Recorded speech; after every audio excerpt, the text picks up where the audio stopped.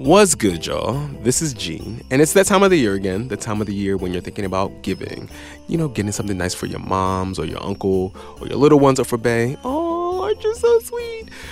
Well, since you're in that spirit right now of giving, consider this a little nudge to give to your local public radio station. If you rock with us at Code Switch, you know how often we turn to the tweets you send us and we turn them into whole segments. You know how often we respond directly to the emails that you send our way. The concerns you have, the questions you want answered, that's all the stuff we want to know too. That's part of the mission of public radio. It's in the DNA of it. Thoughtful, community-oriented journalism. So when you support your local public radio member station, it goes a long, long way to making our podcast and other podcasts like it possible. And those member stations can only do what they do because they are supported by listeners just like you. So keep showing your support for your local member stations. Go to donate.npr.org/codeswitch and give. That's donate.npr.org/codeswitch. All right, y'all, on with the show. You're listening to Code Switch. I'm Shireen Marisol Meraji. And I'm Gene Demby. And on this episode, we've got the stories behind some American anthems. Actually, more American anthems because we've done this on the podcast once before. Mm-hmm. We've talked about iconic songs that carry historical significance, and it's part of a series NPR is doing on songs that galvanized and mobilized Americans. Right. On our last episode, Shireen, you did a deep dive on La Bamba. That was very good. Thank you. I learned a lot. That was really fun, too. Bilal Qureshi, who's been on the podcast a few times, he looked at Dixie. He's a Southerner. Dixie might be like the most polarizing song in the United States. It reminds me, by the way, that last episode, since we're talking about anthems, I probably need to apologize to our listeners. And why is that, Gene? So at the top of the episode, I was trying to riff on the whole anthem thing, you know. Mm-hmm. And so I led that episode with Fergie's rendition of the national anthem from last year's NBA All-Star game. And we probably lost like a bunch of listeners because of that. And you also ruined my streak of never having heard that version of the national anthem, by the way. I'm so Thank sorry. you. I appreciate you. A lot of listeners tweeted us like, yo, you should have given us a trigger warning or a content warning. You know, you can't just come out of nowhere and just assault us like that. My bad, y'all. I shouldn't have played Fergie's rendition of the national anthem like that. I should have played Carl Lewis's. I've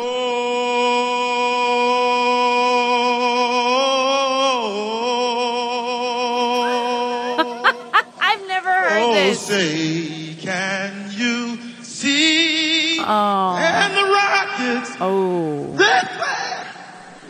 Uh-oh. I'll make up for it now. For the land of the free. Oh, bendito Carl. I know. That was Sarge national anthem. Those people laughing at the end, those were SportsCenter announcers. That's a clip of gold medalist Carl Lewis. Yes. Singing the national anthem. Amazing athlete, not a good singer. It goes without saying. Oh, my God. Anyway, I just want to troll y'all real quick. All right, now we have to cleanse some palates with some different anthems. Some good music, yes. For those of you who are still with us, we're headed to East LA, and we're going to talk about a Chicano standard that's not La Bamba, and it's also not Lowrider by War either. So keep guessing. Mm-hmm. We're also going to talk about a children's song that doubles as a civil rights hymn. But first, we're going to hear a song, a famous song. It's also a call to action.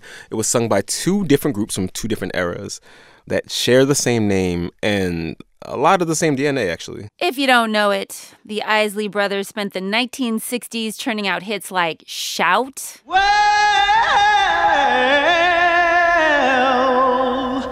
you know you make me wanna shout. This Old Heart of Mine.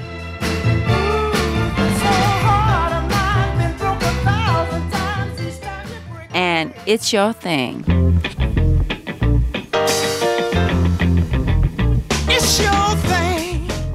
Do what you're gonna do. I can tell you who to talk to. But they switched things up in 1975 when they were feeling a little bit more confrontational. Time is truly wasted. There's no guarantee. Smile isn't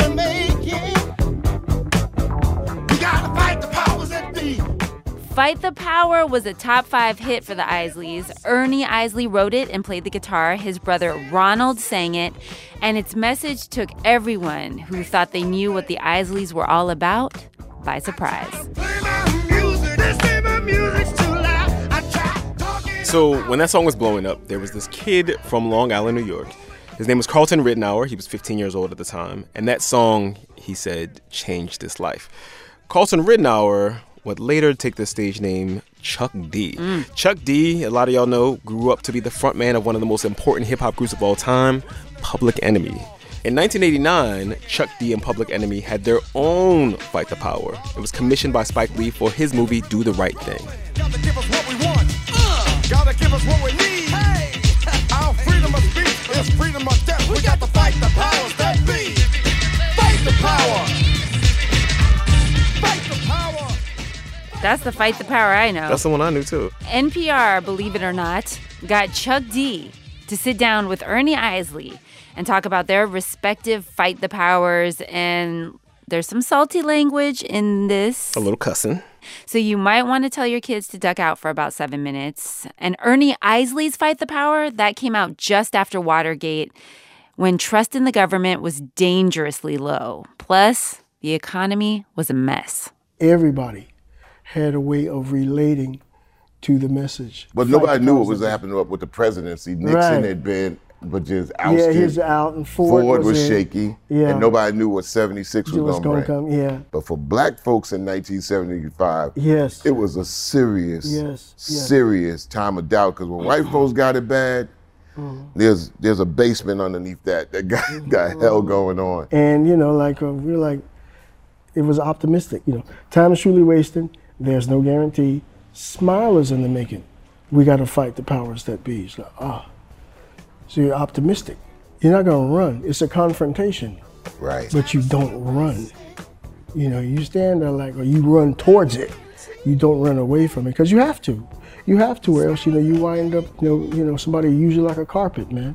Kind of like being able to speak truth to power. Yeah. And of course, when you do that, power doesn't like it. Yeah. Because you're not saying it to agree with power. You're saying it to point out the shortcomings, the hypocrisy. I try to play my music, they say my music's too loud. I try talking about it, I got to be run around. And when I roll with the punches, I got knocked on the ground by all this bullshit going down. Hey. That spoke loud to me, and I didn't even curse at the time. Yeah. But that was the first time I ever heard a curse on a record. Yeah. I started saying or reciting, with all this nonsense going down. And Ronald took that into account. And when it came time to sing it, I heard him say, with all this BS going down. And I was sitting there like, well, he's probably gonna change that. Ronald, you're not gonna change that? Change what? He said, no, I'm not going to change it. Was he hot that day or mad at something? No. It was just like a matter of fact. And I said, man, some people may not like. He said, Ernie, if you can say what you feel and it's embraced, wonderful. And if you can say what you feel and it's not embraced, at least you said what you feel. And I was like, yeah, that makes sense. Time is truly wasted.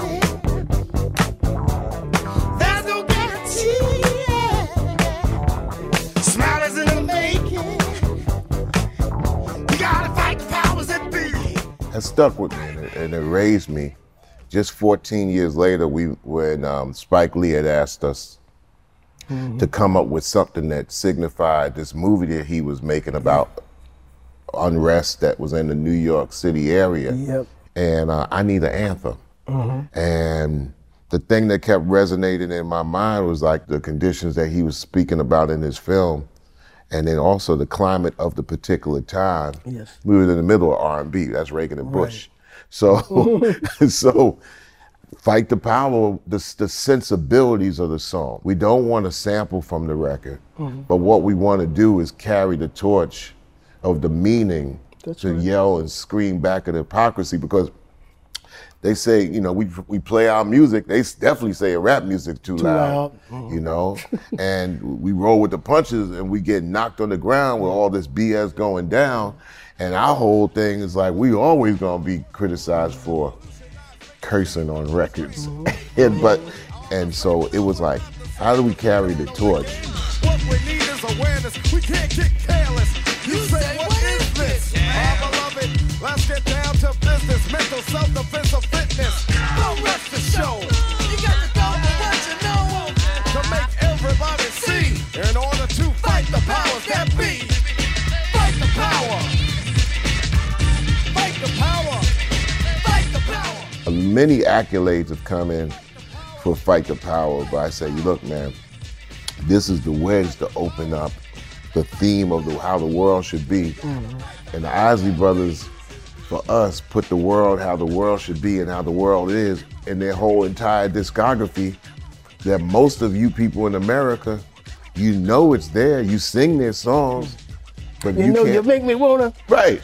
Yeah, but it's a crime for you not to identify these contributors as easy as you identify, you know, the Rolling Stones or Elvis. Our history is in our music. If you de-emphasize our music, the history is gone. And you could teach Black history by default just with teaching the music. That's right. Some ways you could teach American history. Right, exactly. And if this is not taught in a school system, then Someday. the United States of America is continuing the crime. Yeah, someday. We got to fight the powers that be. Elvis was a hero to most, but Elvis was a hero to most. Elvis was a hero to most, but he never meant to me. Is he straight out racist? The sucker was simple and plain. Motherfucking in John Wayne. When you guys came out with your Fight the Power and I was listening, you said, Elvis! So did it catch your attention when you heard it, or? Yeah. Right. Look, I'm listening to everything. I'm listening to the Fight the Power, Fight the Power, Fight the Powers that be. And then all of a sudden, Elvis! I was like, come on, what? Elvis what? And John Wayne. All right, man, you know, you throw it up against the wall. That's right, yeah, okay. Fight the power. Now, you know, Elvis is in my household, but there's other records in the crates. Yes. And there are greater artists that's in the crates. Not to say he was whack, he was a very talented dude, but Yes. dude, you one of the crate. Elvis was a hero the most, but he never meant S to me. The Isley Brothers are my heroes, not these people. That was all that bullshit going down in that particular song. That was a tremendous hit in its own right. And it was important that you said what you said. So, you know, we might say something, but then you guys or Ice Cube or, you know, somebody else, man, it's like this, like it's an extension. Right. You know, and it's like an embrace, you know, that all of us can, you know, connect through generations, you know, through lifetimes. They're gonna be listening to Fight the Power by y'all for as long as they got ears. You know, it'll be rediscovered. It'll be rehatched. We're all tied together, and I'm really honored and happy to meet one of my extended family members. Man, we're glad.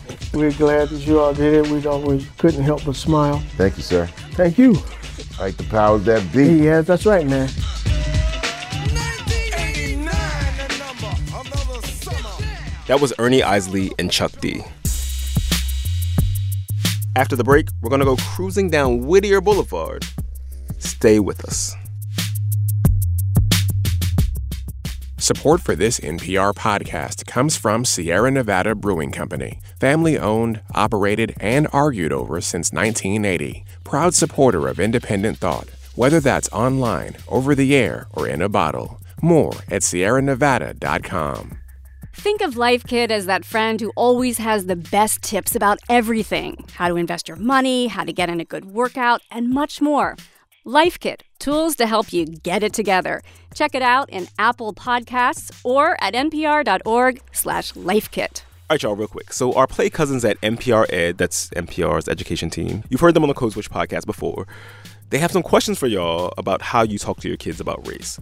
Like, when was the first time race as a concept or a category came up in conversation with your kids? What questions did they have? Is there anything you wish you would have handled differently? And if you haven't had this conversation yet, do you have any questions about how to begin? They want to hear from you, and if you want to participate, you can tell them a story in a voice memo by emailing it to parenting@npr.org.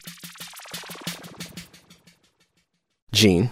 Shireen. Code switch. So imagine it's a weekend evening in LA. I guess you don't have to imagine that hard, Shireen. That's like a normal weekend for you. No, I don't. It's the weekend in LA. It's warm. Yeah, my heart bleeds. But imagine it's 1965. Oh, that's going to be difficult for me because I'm so young. Come on, girl.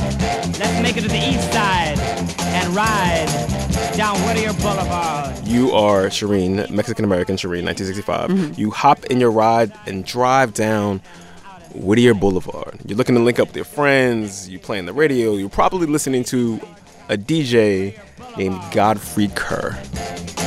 Hey, girl. Are you digging the sights? Can you dig the lights so bright in the night? Godfrey Kerr helped make local stars out of the East LA band The Midnighters. They celebrated Cruisin' with this mostly instrumental song, and Mandalit Del Barco's gonna take us for a ride down Whittier Boulevard. Willie Garcia was 18 years old when he kicked off the Midnighters' ode to the most famous drag in East LA. Let's take a trip down Whittier Boulevard! Bandmate Ronnie Figueroa's tongue-in-cheek Speedy Gonzalez cheer is a celebratory scream, a grito. That kind of sets it off and says, this is Mexicano. But then it goes into the surf guitars. Ruben Molina, author of the book Chicano Soul, says that mix of musical styles perfectly represents the spirit of 1960s East LA. You'll hear influences from surf music to rhythm and blues to Mexican music. I mean, it's basically what the Chicano is. We're a mixture of Mexican heritage, but living in America. It kind of signified, like, we are here. This is who we are.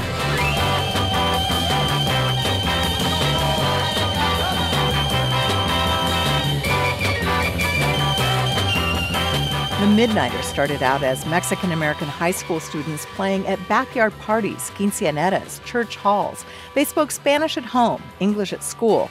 They grooved to the Temptations and Smokey Robinson, but also Mexican balladeers and the new rock and roll bands imported from England, says bass player Jimmy Espinosa. It was just a whole spirit of the sizzling 60s. When the Beatles hit, it changed everything. Espinosa leads the current incarnation of the Midnighters. He says back then the band members wore matching suits and mop-top haircuts like their British idols. They also loved to cruise down the boulevard, low and slow, in souped-up cars. Anything from a 49 Chevy, lowered with rims in candy apple red, to a 58 Ford, to a Buick. They were all cherried out. And they packed the boulevard side by side. It was so congested, they'd be passing phone numbers back across the double yellow line. They'd be flirting with each other. And so it's very innocent, really. You can hear a lot of laughter and chatter in the song Whittier Boulevard. And in fact, the tune that hit the airwaves was actually just a rehearsal recording that began by reworking the bass riff of the Rolling Stones song 2120 South Michigan Avenue.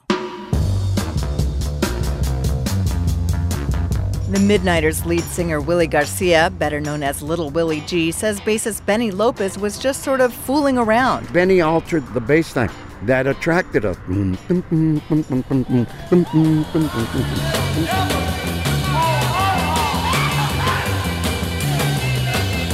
Little Willie G says just as the Stones named their song after a famous location, the home of Chess Records, the Midnighters decided to do the same. We were hoping the Stones would sue us or make a comment about it to give it more notoriety, and they never did. The song was originally on the B-side of their single Evil Love, but when he heard Whittier Boulevard, then local radio DJ Casey Kasem decided to make it a hit. For the second time today, this is Whittier Boulevard, done by the Midnighters. After that, the Midnighters were mobbed by fans wherever they went. They were considered the Beatles of East Los Angeles. And the band is still revered by younger musicians like Bardo Martinez, lead singer of the group Chicano Batman. He says Whittier Boulevard captures the essence of Mexican-American culture in East LA, and anyone, really, with a cool car and a rockin' stereo. And you bump, you can hear that a half a block away, and it's all bass. That's the aesthetic. So you show off how loud your car bumps. Just bumping it, saying, look at me, you know. We own this street. This street is us, and sometimes this is all we got. Let's take a trip down Whittier Boulevard. 53 years later, Little Willie G invites us to cruise the famous thoroughfare. We're in his friend Larry Sias's 48 Chevy Fleetline. Hydraulics lift the body up and down. Chrome trim, mohair seats, Bakelite knobs on the wooden dash. It's a sweet ride down memory lane, even though today there are laws against cruising. It's sort of our Route 66, huh, Larry? Yeah. There was record stores and little clothing stores and everything that a neighborhood would need. There was a theater right here on this corner, the Whittier Cinema. Now it's Walgreens. We pass places that became landmarks in the coming Chicano movement, the high schools where students walked out demanding better educations, what used to be the cafe where news reporter Ruben Salazar was covering anti-war protests and was killed by sheriff's deputies. The innocence of Whittier Boulevard as a cruising anthem was transformed into a call to action, says Little Willie G. Because it was us. It gave us a voice, you know, sort of like a rally cry for us to kind of assemble, right, and say, hey, are we on the same page? And most of us said, yeah. Whittier Boulevard became a rallying cry that helped provide a soundtrack for the Chicano movement. And 3 years after the song hit the airwaves, the Midnighters released another instrumental, Chicano Power. Mandalit Embarco, NPR News. This is our last song, and we're going to turn to a children's choir staple. This little light of mine, I'm gonna let it shine. But this little light of mine was also a spiritual that was transformed by the nation's civil rights movement into something bigger. Eric Deggans tells us how the song spread across the world, even as questions remain about who originally created it. Ask freedom singer Rutha Mae Harris, and she'll answer plainly. You can't just sing this little light of mine. You gotta shout it.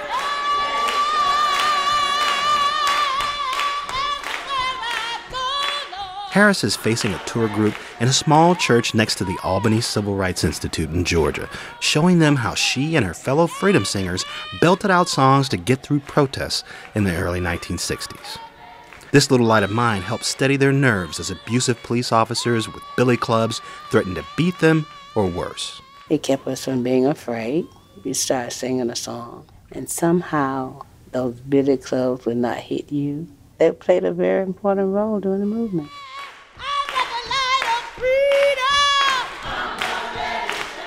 Harris's voice gives the crowd a taste of that feeling from the 1960s. It's a unifying affirmation that's contagious.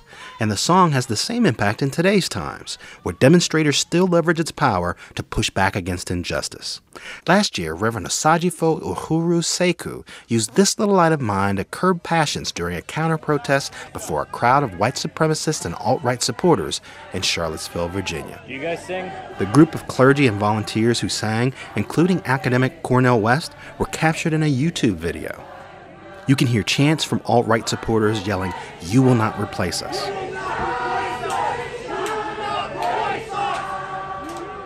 Leading the singing was Reverend Seku, a recording artist and activist. Well, we had originally said we were going to stand silently, but the Nazis were marching past us, cursing and yelling mostly homophobic slurs at us. And I do know that, Pentecostals, we talk about changing the atmosphere. And so I know song could do that. So I just broke out in this little light of mine. Yeah. And it shook the Nazis. They didn't know what to do with that joy. We weren't going to let the darkness have the last word. It makes sense that a song with this much power would also be one of the most versatile anthems around, inspiring all kinds of musical artists. Bruce Springsteen used This Little Light of Mine to take audiences to church on his tour with the Seeger Sessions Band. Well, now this little light of mine, The Disney Channel built a 2012 movie around the song called Let It Shine that added rap. And belief is the key. So open up your heart and let your light breathe. And it even brought a little soul music to the last royal wedding, courtesy of British gospel artist Karen Gibson and the Kingdom Choir. This little light of mine. This little light of mine. I'm gonna let it shine. I'm gonna let it shine. Sometimes experts say songs like This Little Light of Mine start off as children's folk songs, which become spirituals sung everywhere from churches to prison work camps. Everywhere I go, I'm gonna let it shine. Like this version, sung by Texas prison inmate Doris McMurray, recorded in 1939 by folklorist John and Ruby Lomax. I'm gonna let it shine, let it shine, let it shine, let it shine. So, who created This Little Light of Mine? Wikipedia and some books credit Harry Dixon Lowes, a teacher and composer born in 1892, whose obituary says he wrote 3,000 songs and edited at least a dozen hymnals and songbooks. That would be an interesting cultural cross-pollination, a white composer creating a song popular in black churches and credited in some books as an African-American spiritual. But researchers at Moody Bible Institute, where Lowes taught for 21 years, say they found no evidence he wrote the song or claimed to write it. They note that he did create a popular arrangement of it in the 1940s, performed here by noted gospel singer George Beverly Shea in 1948. This little light of mine, I'm gonna let it shine. This little light of mine, I'm gonna let it shine, let it shine, let it shine, let it shine. And once the song was popular, it belonged to everyone.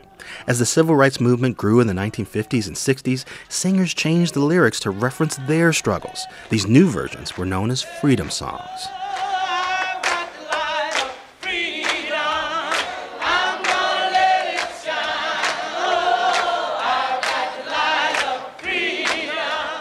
Activists like Fannie Lou Hamer, heard here, and Zilphia Horton sang freedom song versions of This Little Light of Mine and taught it to others. One place where a lot of this sharing occurred was the Highlander Folk School, a cultural center in Tennessee where activists like Rosa Parks, Pete Seeger, and Martin Luther King Jr. gathered to trade ideas.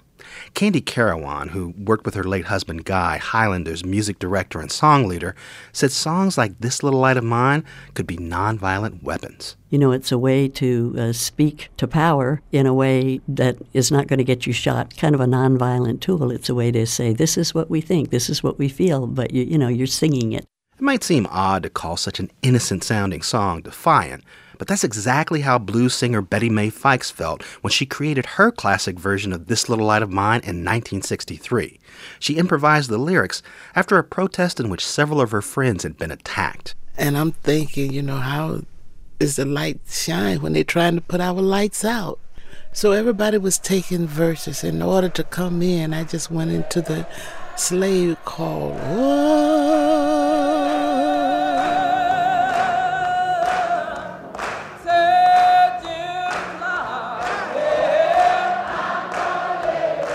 And all of a sudden, I just started adding our oppressors in the song. Tell Jim Clark I'm going to let it shine. And as I added my oppressors, here other people in the audience began to shout out, tell the KKK, tell our president. It was like being free. Still, one question persists. Why has This Little Light of Mine survived for so long? Robert Darden, a professor at Baylor University who's written about the song in at least 2 books, has a theory. If you've asked some of the survivors of the civil rights movement, as I did, survivors who sang these songs for protection and for courage, why This Little Light of Mine survives and is still sung, they would look at me straight in the eye and say, because those songs are anointed. And as an academic, I have no way to refute that. Nor do I want to. It's obvious this American anthem sparks a feeling, which made so many who sing it feel a little less alone and a little more free, which probably explains the enduring power of This Little Light of Mine better than any other reason. This little light of mine. Eric Deggans, NPR News. I'm gonna let it shine. Say it All right, y'all, that's our show. Please follow us on Twitter. We're at NPR Code Switch. We want to hear from you. Our email is codeswitch@npr.org. You can always send us your burning questions about race with the subject line, Ask Code Switch. Sign up for our newsletter at npr.org/newsletter/Code Switch and subscribe to the podcast on NPR One or wherever you get your podcasts. And this episode was produced by Tom Cole, Walter Ray Watson, and Phil Harrell with help from Maria Paz Gutierrez. It was edited by Tom Cole, Elizabeth Blair, and Walter Ray Watson with help from Sammy Ennigan. I want to shout out the rest of the Code Switch team. Karen Grigsby Bates, Lee Danella, Adrian Florido, Kumari Devarajan, and Kat Chow. Mayo Aina is our Kroc Fellow. Our intern is Andrea Henderson. I'm Gene Demby. And I'm Shireen Marisol Meraji. Be easy, y'all. Peace.